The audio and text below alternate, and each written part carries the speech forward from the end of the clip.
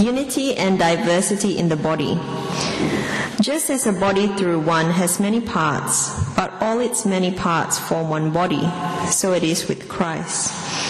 For we were all baptized by one Spirit, so as to form one body, whether Jews or Gentiles, slave or free, and we were all given the one Spirit to drink. Even so, the body is not made out of one part, but of many. Now if the foot should say, because I am not a hand, I do not belong to the body, it would not for that reason stop being part of the body. And if the ear should say, because I am not an eye, I do not belong to the body, it would not for that reason stop being part of the body. If the whole body were an eye, where would the sense of hearing be? If the whole body were an ear, where would the sense of smell be? But in fact, God has placed the parts in the body, every one of them, just as He wanted them to be. If they were all one part, where would the body be? As it is, there are many parts, but one body. The eye cannot say to the hand, I don't need you, and the head cannot say to the feet, I don't need you.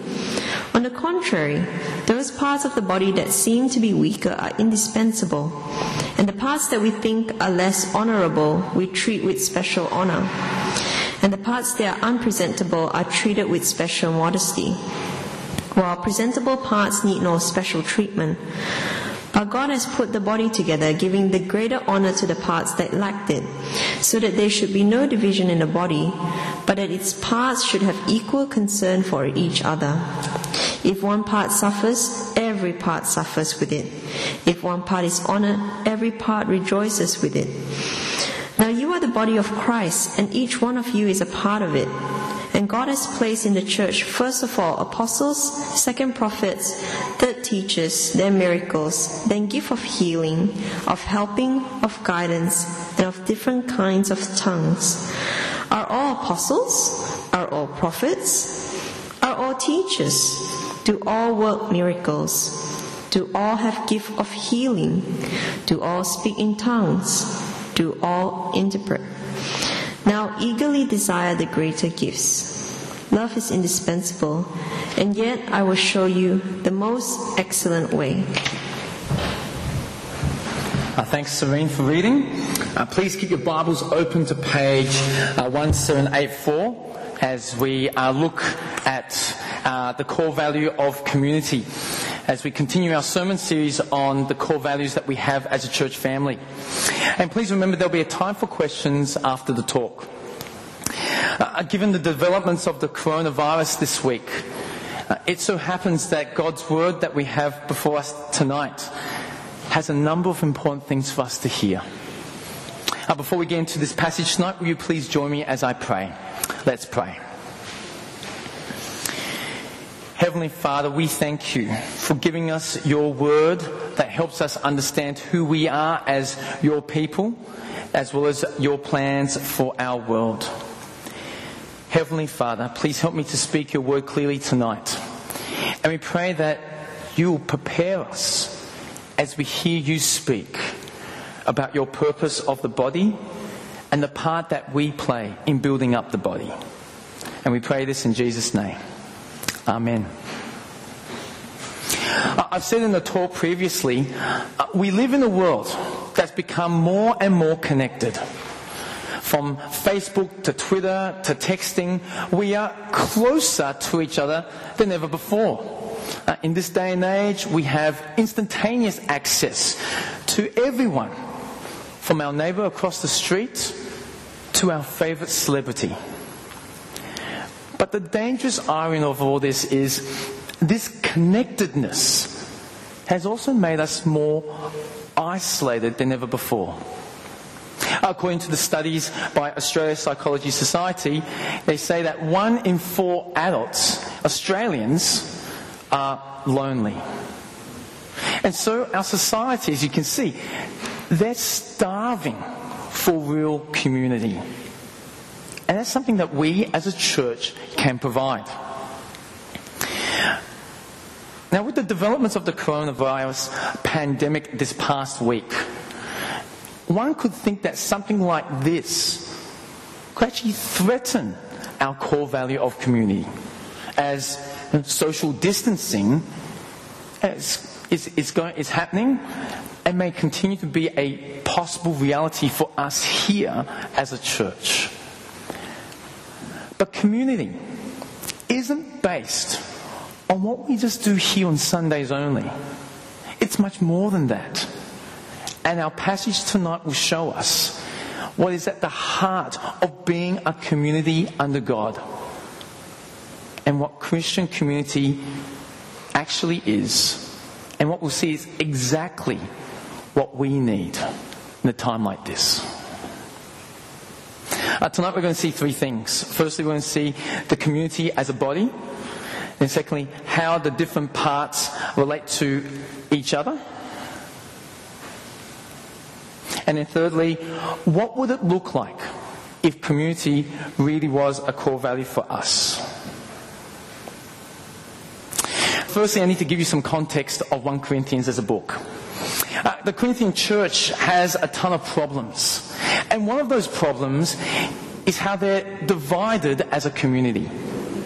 And at the core of this division is their self-centeredness, where rather than delighting in the diversity of the different abilities that God has given them, they are craving for those gifts that get the most attention. Is that they all want to be alike rather than diverse. They're like being an orchestra where everyone wants to play the oboe. Well, we come to our passage tonight, and the first thing that we see is how Paul talks about community as a body. Where in verse 12, the body is made up of many parts, many different parts. Now that first verse of our passage, at the end of verse 12, I'm expecting Paul to say, well, the body is made up of different parts, so it is with the church.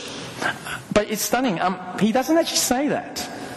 Have a look at your Bibles with me. The last bit of the verse 12, he doesn't say, so it is with the church. He says, and so it is with Christ. Now that just lifts the argument significantly, because we're not just talking about people. We're talking about the Lord Jesus. You see, the point that Paul's making here is that if you're a person who's made Jesus your Lord, if you're a person who's been baptized by the Holy Spirit, that the Holy Spirit dwells in you, you become part of Jesus' body. It's interesting. Before Paul became a Christian, he was a Pharisee who was persecuting the church. And in Acts chapter 9, he meets the risen Jesus on the road to Damascus. And do you remember what Jesus says to him back in Acts 9? In verse 4, he says, Saul, Saul, why do you persecute me? Now, Paul wasn't persecuting Jesus because Jesus had already been risen and ascended and gone into heaven. But no, Paul was persecuting Jesus because he was persecuting the church of Jesus. He was persecuting Jesus' body. So if you're a Christian, you're automatically part of Jesus' body. And that has enormous implications for how you view yourself, for how you see yourself as a person who's deeply loved and accepted by God. Now, we live in an age and society where there's a real consumer attitude to church, where it's so easy to shop around for the church that appeals to you most, either because you like the music or because the food at dinner is really good. And it's so easy to treat the church like a club, where we show up once a week, get what we want, and then leave for dinner without reaching out to anyone at church. But that's not what Paul's painting here about the church. And I'm not talking about this building. I'm talking about us as people. And if we really grasp what Paul's saying here about the church being a body, then it'll shape our attitude to how we see each other. And the big point is, you are just as important as me. Just as important as an eye is important to the ear. And so it's with this illustration of the body, well, Paul makes 3 points to actually convey how different parts of the body relate to each other.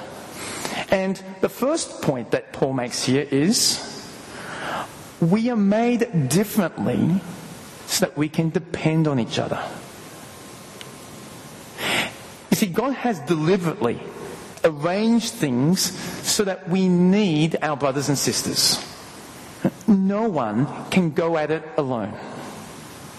And Paul's argument is this: if all my body parts were feet, I would be really good at running, but I'll keep smacking into walls because I won't be able to see where I'm going. That's why, as a Christian, it's important to keep turning up to here on the Sunday gathering, subject to coronavirus pandemic going. And it's important for us to be part of a growth group, because you need us. You won't make it on your own. But the thing is, we need you.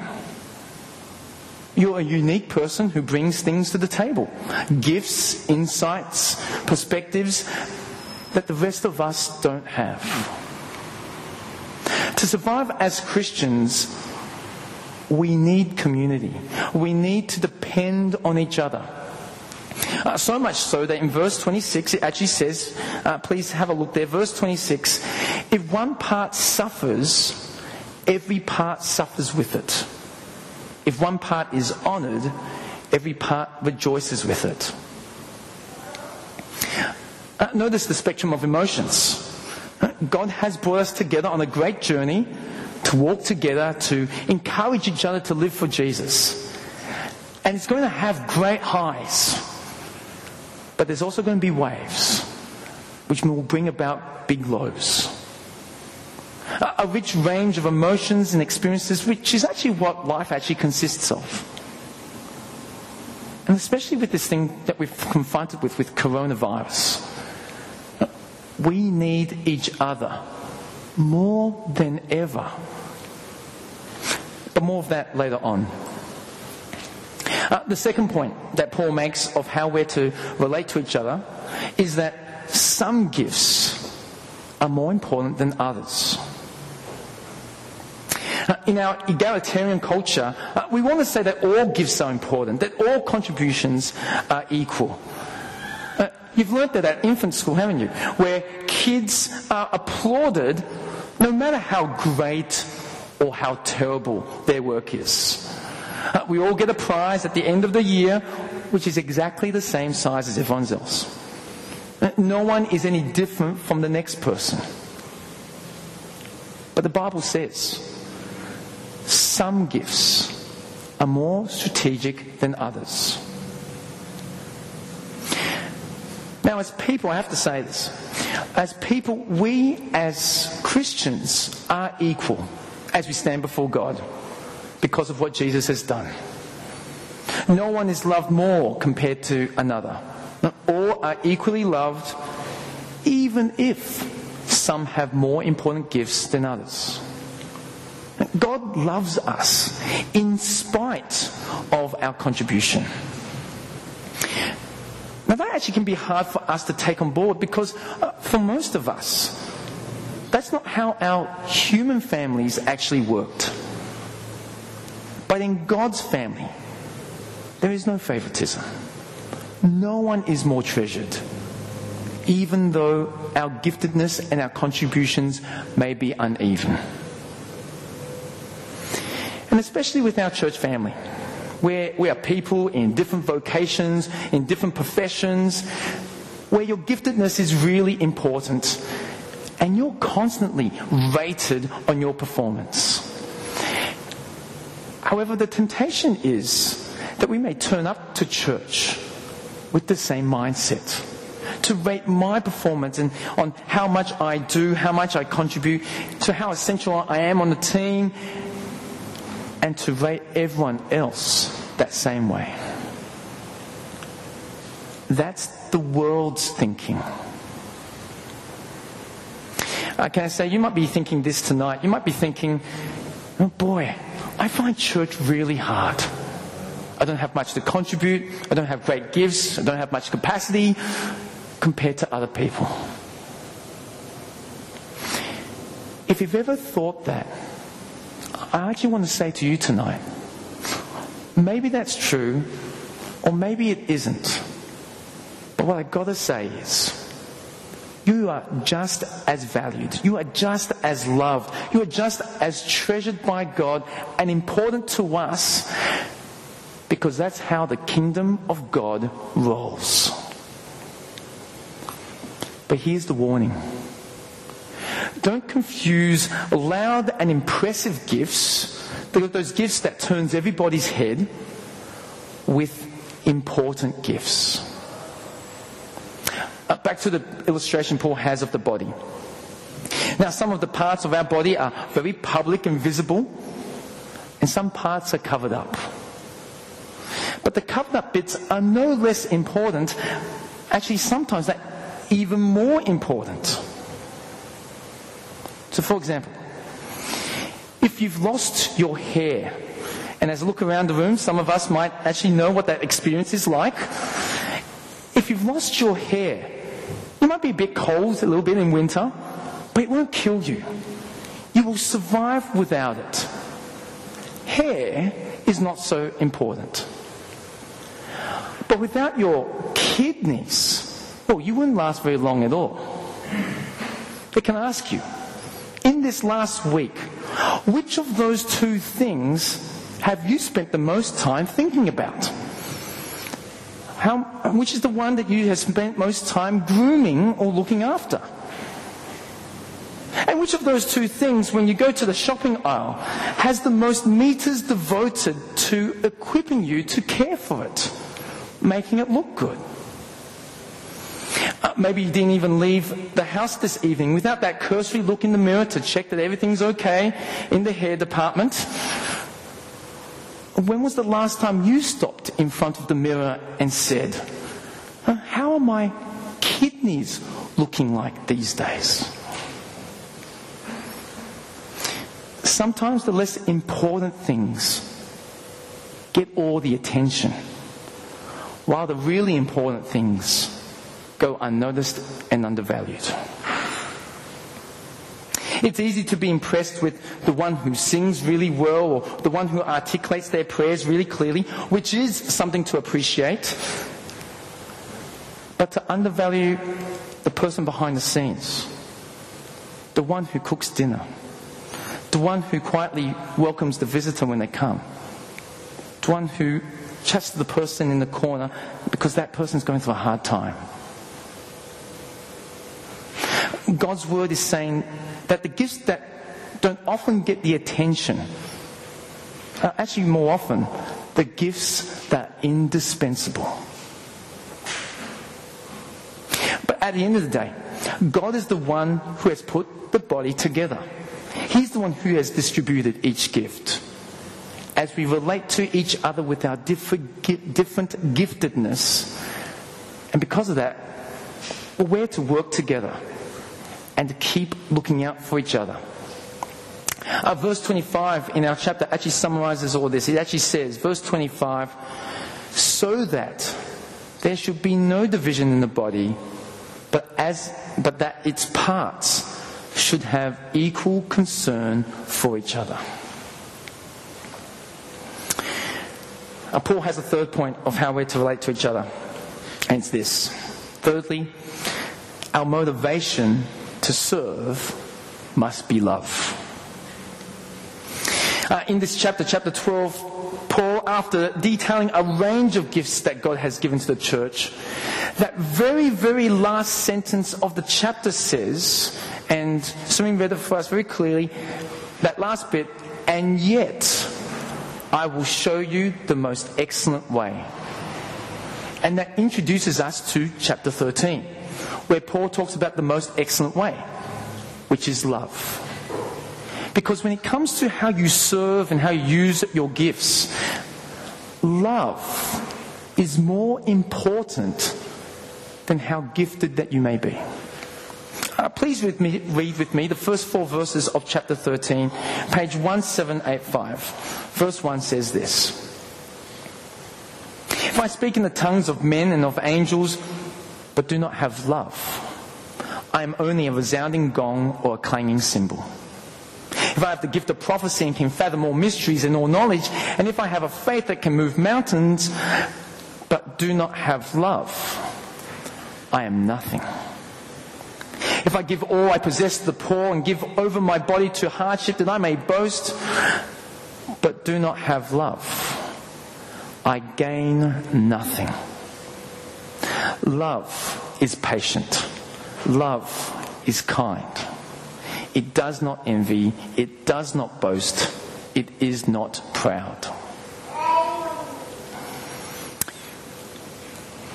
1 Corinthians 13.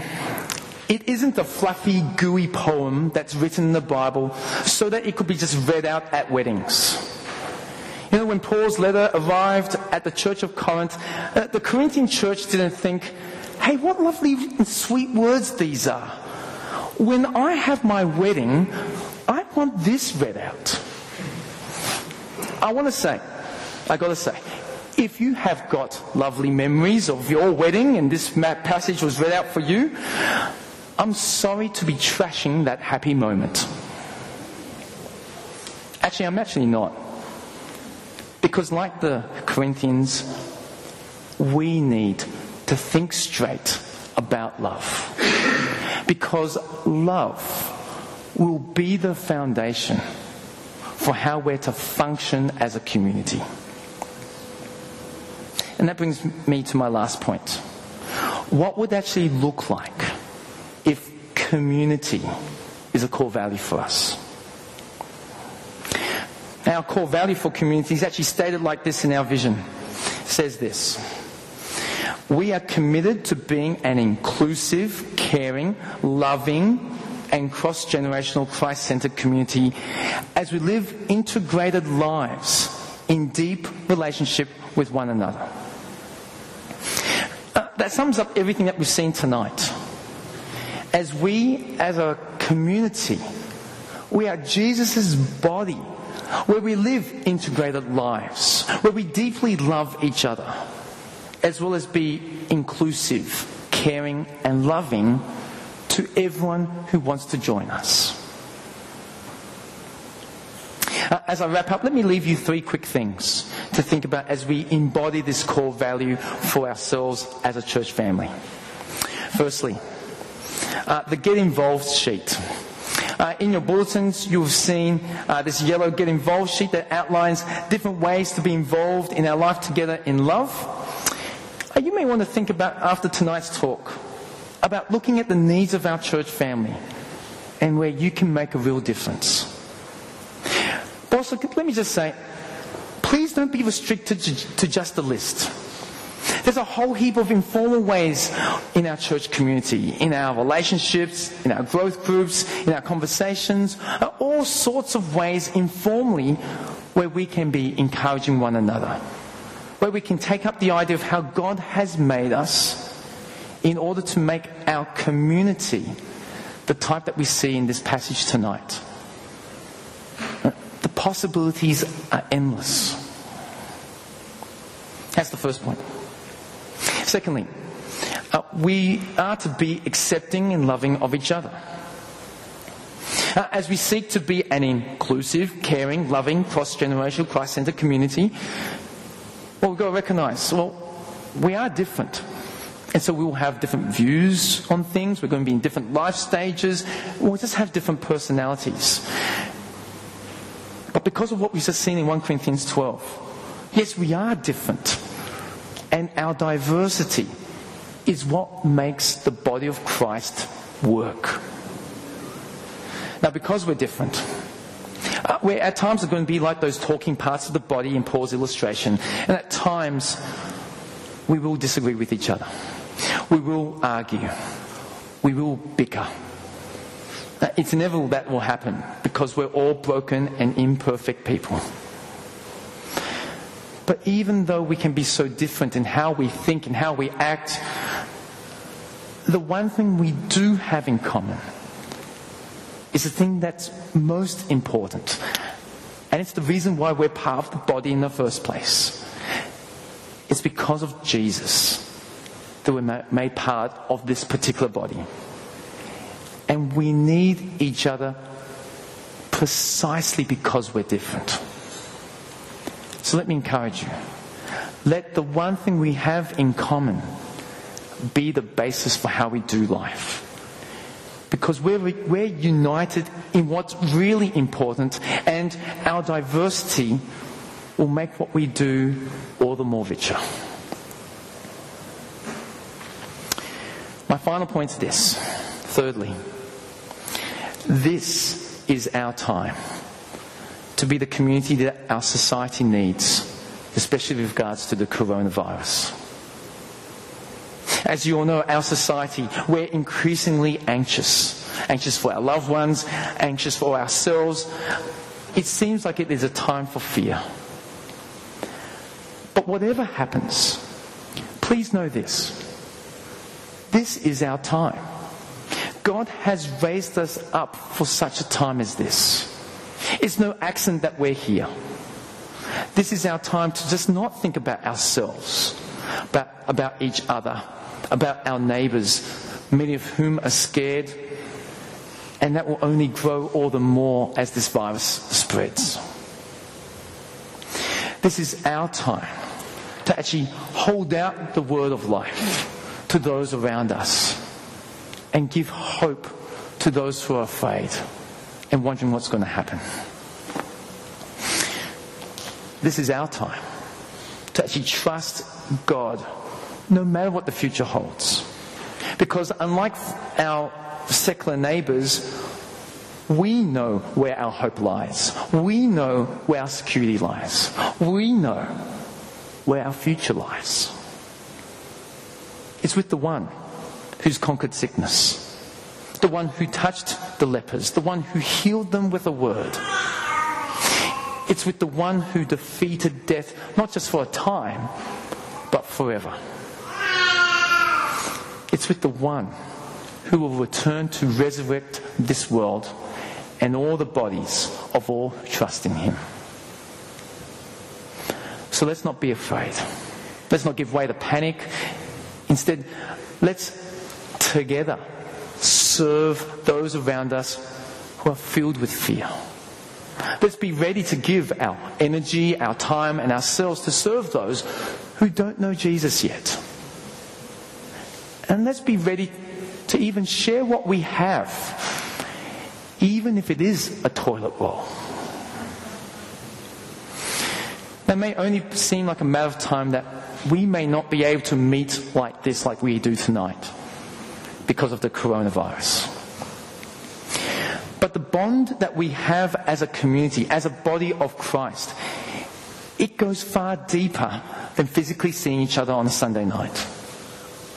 And so let me encourage you, let this core value of community shape how we serve and care for each other in this pandemic that we're in. Let's pray. Heavenly Father, we praise you for the Lord Jesus. That's through him we are saved into a relationship with you. That is through him we are now part of your body here on earth. Heavenly Father, we pray that you will renew our hearts, that you will open our eyes to help us see your love and how that shapes how we're to love and serve each other. Please remake us. Please mold us to live lives in thankful obedience in our community here at Absolute Presbyterian, but also not only for us to build up and encourage each other, but that we may reach out collectively in our wider society, especially during a time like this. We pray all these things in Jesus' name. Amen.